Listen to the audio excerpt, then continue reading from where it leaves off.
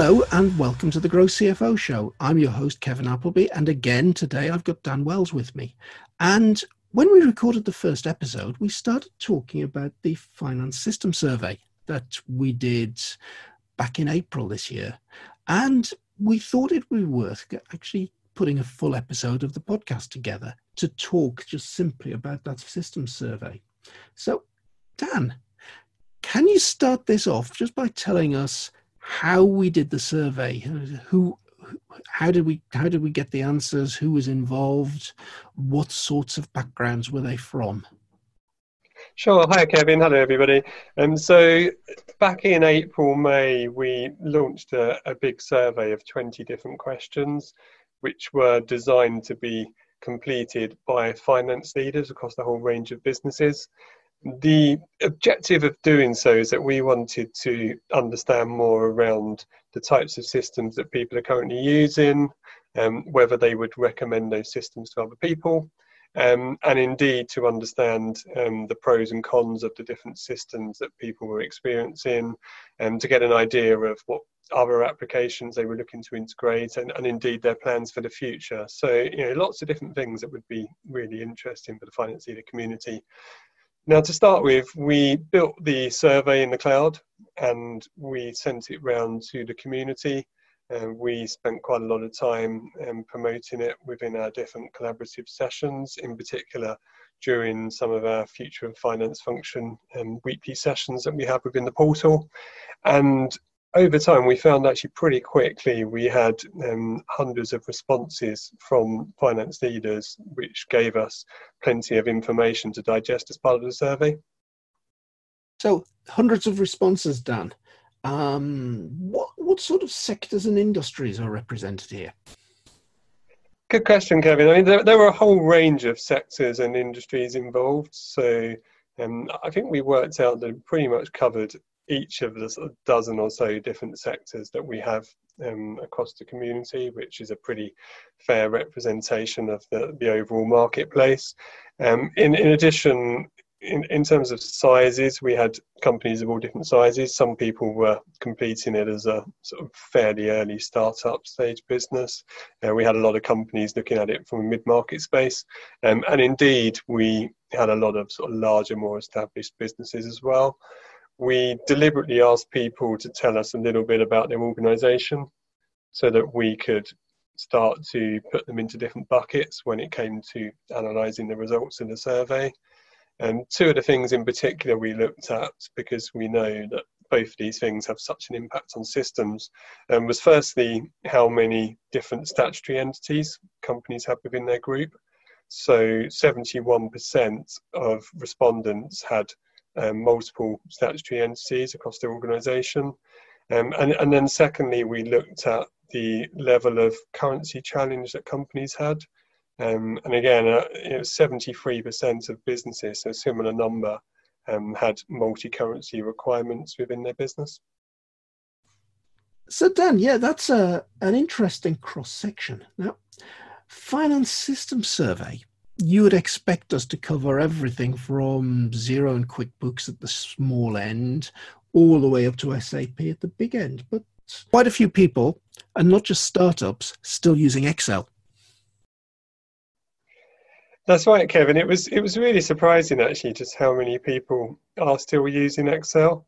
We knew there were still a few people out there doing so, but actually, quite a decent number were still using it. And actually, for us, we found that it was often because people couldn't decide what system to replace Excel with.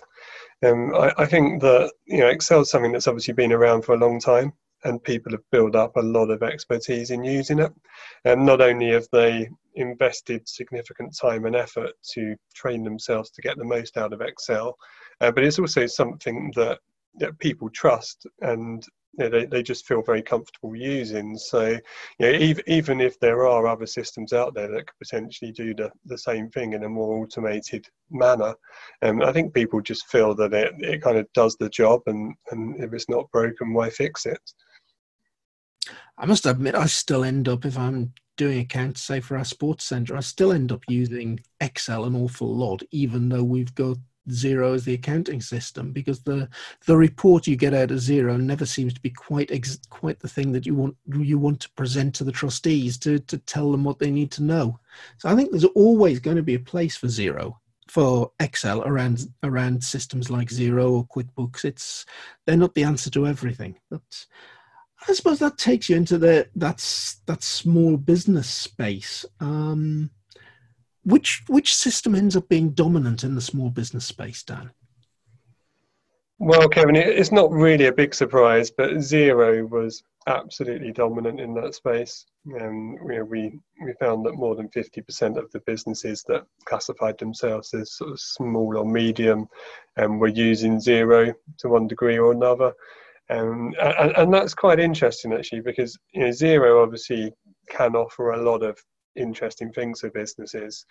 For example, there's a lot of pre-built integrations in there because they've worked with a lot of third-party software providers to automatically integrate those systems together without companies needing to employ software developers or get in-house expertise to do so themselves.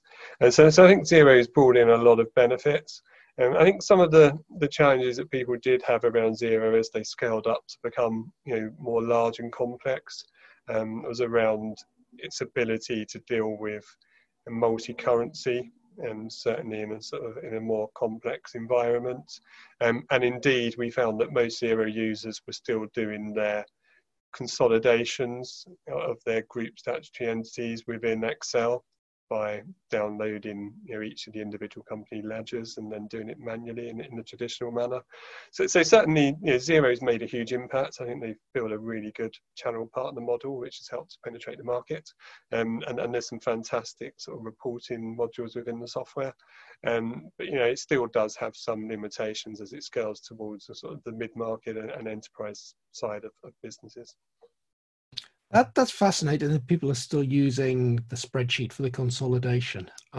Just to show how long in the tooth I am, Dan, I remember way back in BDO Binder Hamlin when I was qualifying, this amazing machine turned up one day in the office. It was called an IBM PC, and nobody had ever seen one before. And it had this lovely piece of software on it. And it turned out this piece of software was called a spreadsheet. It wasn't Excel. Excel hadn't even been thought of back then. And I think it was 32 columns by 256 rows. And it looked like a sheet of analysis paper because we accountants were really used to using analysis paper. And somebody had a bright idea that said, well, hang on, if this does all of these calculations automatically, we could use this to consolidate some group accounts. Let's have a go and see if we can do it. And here we are, nearly 40 years later, and people are still doing the same thing using Excel. How the world has not changed, Dan. Indeed, Kevin. And it's interesting because I talked about consolidations there, but actually a couple of weeks ago, aside from the survey, we asked our Grow CFO community whether they were using Excel or systems to produce their sort of cash flow forecasts and to perform all their cash management processes. And actually we found that 91% of the community, which is mixed across a number of different finance systems, are still doing their cash management processes within Excel, completely outside of their finance systems. And again, it was very much for the same reasons, because it's a tried and tested formula that works. Yet there are some very good plugins to Xero, QuickBooks, and bigger systems that will allow you to produce those forecasts and cash flows automatically. And when you've got transactions dropping in and out your accounting system every day, one of the problems with your spreadsheet is always making sure the base data that you're forecasting forward on is the latest set of base data. So intuitively, I would have thought that was one of the areas that could be most easily automated and improved by cloud systems. Yet, as you say, we've still got a huge percentage of folk doing that manually using Excel. That's right, Kevin. And I guess we were surprised by the level of results. I mean, we expected a number of people to still be using spreadsheets, but probably not sort of over 90%. And when we asked people why, because we did hold a separate debate on this, and it was a collaborative event across the community, and people gave a number of different answers, but the key themes coming out of it were the fact that, firstly, they felt that there were a lot of industry challenges, which meant that maybe some of the systems out there wouldn't be able to cope with some of the industry specifics within their business. They also had a lot of customers who were on differing terms of conditions, and that made it quite hard to sort of simplify their processes into something that could easily fit into an off-the-shelf system. And also, obviously, at the moment, there's so much concern around cash and liquidity. And I think people just didn't feel that it was something that they wanted to prioritise trying to automate right now. CFOs are having to be so close to cash. Cash is king in businesses, as a lot of people say. And therefore, they just felt that even though it involves a lot of, sort of manual input and time from them, it just kept them closer to the numbers and really sort of in control and understanding what was happening. This is it. And changing a system or changing part of a system is not a small task. And if it's something that because it was the crisis that we've just come through, you need every day of the week. And I've certainly been talking to CFOs who are updating their cash flows on a daily basis. That's not a period during which you want to change the way you put that cash forecast together. It might be a hard work to get the forecast out. It might take you most of the day to update it, but you may take a couple of weeks changing system, and then there's no guarantee you've got that system set up correctly to produce you the right results. So yeah, that is a very, very tricky area of business change and not one to think about in a crisis. So Dan, we talked about the small business end and Xero being dominant, and an area of the accounting systems marketplace that I don't really know, the mid-market area. What are mid-market firms using these days? Yeah, it's an interesting one in the mid-market space because people are kind of stuck in the middle a bit between, I guess, offerings like Xero, which have become very popular at the lower end, versus having to do full sort of SAP or Oracle integrations, which typically are big ERP overhauls that can take years and cost hundreds of thousands of pounds. So we had a lot of businesses answering this one, and actually the two that came up, which I guess one was a surprise, one wasn't, but Aquila and then NetSuite. I think a lot of people would be familiar with NetSuite, but actually Aquila also performed really well, a UK-based finance function system, which is a complete cloud-native system. So we've had a lot of companies tell us in the past that Aquila is a really good finance package. But actually, it was nice to hear firsthand from people that it has done so well. We did actually find a lot of mid-sized businesses were still stuck on Xero, simply because, as you said, Kevin, they haven't quite been able to prioritise the time or cost towards being able to make that change. But certainly, I think it's a really interesting side of the market because you don't have many cloud native systems within that space. Most of the sort of newer cloud offerings operate in the lower side of the market, whereas in the sort of upper end of the market you get a lot more sort of remote traditional systems out there. So you normally think about one or two players in this piece of the market, and there's Microsoft Dynamics, and then being a Geordie, I've got some bias towards a little Geordie upstart called Sage. Did we see much of those? So I guess the most popular Sage product was Sage 50, which a few decades ago was doing so well in the lower end of the marketplace. I think it's fair to say that nowadays, whilst the offering has evolved, I think Xero's sort of taken a lot of market share from Sage, and certainly that was reflected in our results. Microsoft Dynamics is definitely still around. It's definitely a system that a lot of people are still thinking about, and a lot of people who I talk to, they are thinking about whether to go for NetSuite or a Microsoft package. So it's definitely out there, but actually it didn't have as high representation as maybe we'd expected. So, top end of the market, is that still very much SAP dominant, or is there any change going on there, Dan? It is, Kevin. I mean, SAP is still doing really well. A lot of people are using Oracle. Workday's also featured quite a lot in there as well. But it's interesting because when you look at these systems, I mean, they are significant systems, and obviously a lot of thought needs to go into whether they're the right ones, because they'll typically take a year or more to implement. You're probably talking in excess of £250,000 to put them in. So there's a lot to think about there, and it'd be interesting to see over time whether anything else comes out to really challenge those big players in that space. So any big issues that really came out of the survey, Dan, that surprised you? I think one of the interesting things for us, Kevin, is that 70% of the community are using cloud products, but actually that still leaves sort of 30% who are using on-premise solutions.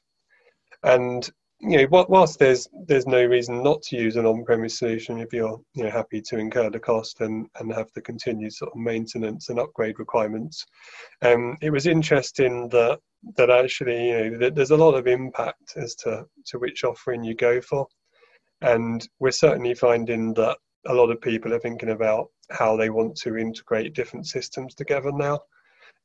Finance functions, whilst they've got the word finance in them, actually they're not just processing financial data anymore. And there's a lot more non-financial data that CFOs and their respective teams are becoming responsible for. And we're seeing a huge amount of integration requirements in order to automate the workflows of those data between the finance function and the rest of the business. So, I think people need to think long and hard around whether you want a cloud-based offering or an on-prem solution, and therefore the consequences in terms of whether you'll need to use sort of pre-built applications to integrate those systems together, or indeed whether you need to use APIs with sort of third-party software developers. And that whole area of APIs and integration, I think, was one that surprised me, Dan, that there's still 30% of the folk that responded to the survey have done no integration at all at this point. So we're seeing quite a varied level of maturity at what's out there at the moment. It's by no means a level playing field with everybody's finance function doing fantastic stuff.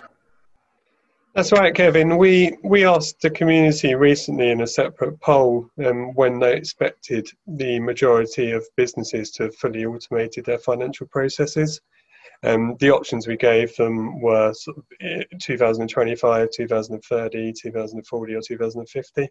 And the vast majority thought it would be in 2030, which clearly is still 10 years away. And I think a lot of people sort of maybe felt that it should move quicker than that. And I suspect if you looked at it simply from a technology capability perspective, certainly the offerings are already around and improving rapidly to allow you to do it much quicker than that. But I think what it really highlights are two things. Firstly, that it's quite difficult to change your culture and get people's buy-in to completely change the way that your business processes operate, in particular given the current business environment that we're experiencing. But secondly, actually, there's a lot of emphasis on the CFOs here, and many of the more experienced CFOs, these systems will be very new to them, and they're not necessarily all experts in terms of being a technology advocate. So, it's not just about having the technology and systems capability, it's about having the right skills and expertise and focus within the finance functions to know how to simplify your processes and really make the most of the technology that's out there.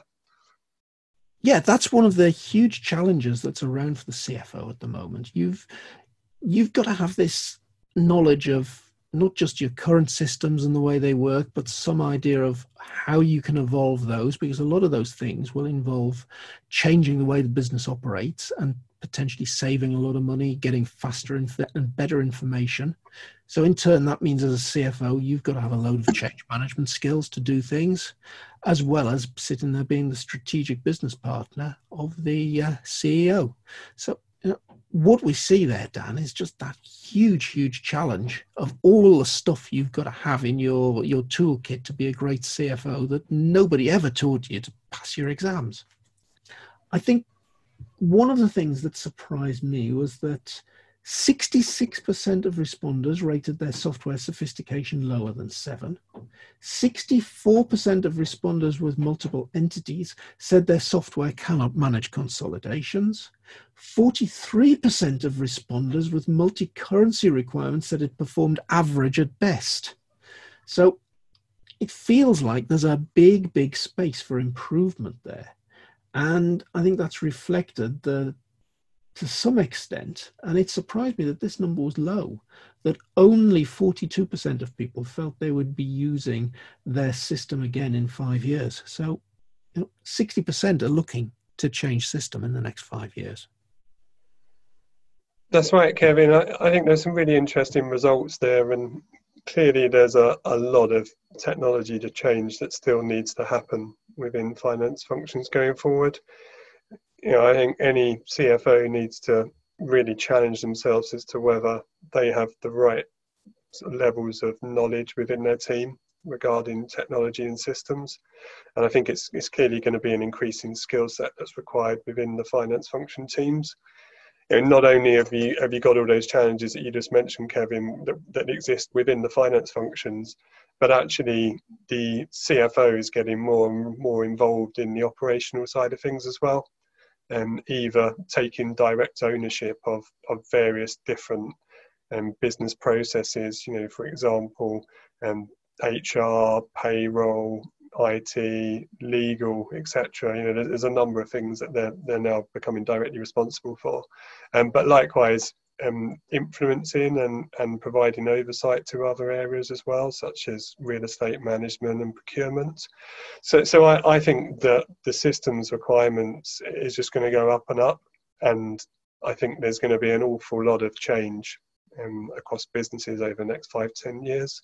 One of the things that we've seen in evolving role of the CFO training program is that the community expect the compliance, the governance, the guardian, the operations side of the CFO role to really decrease over the next 10-20 years.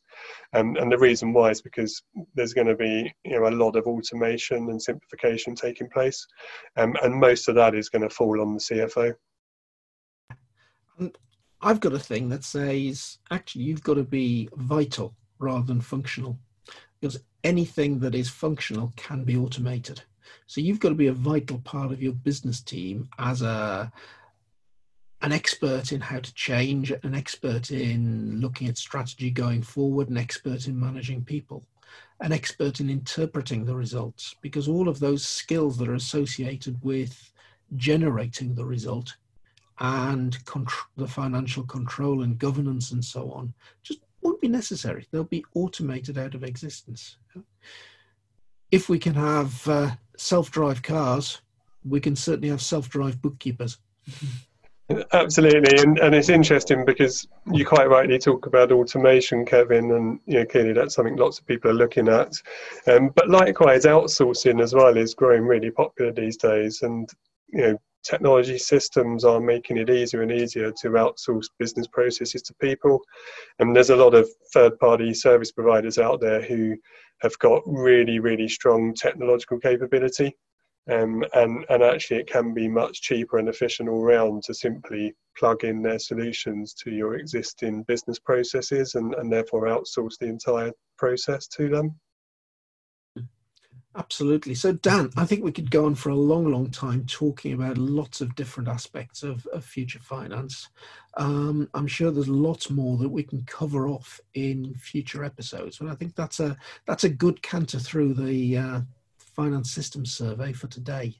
If you want to find out more, you can come along and join us at growcfo.net and sign up and join the portal and take part in the discussions and the various forum sessions that go on.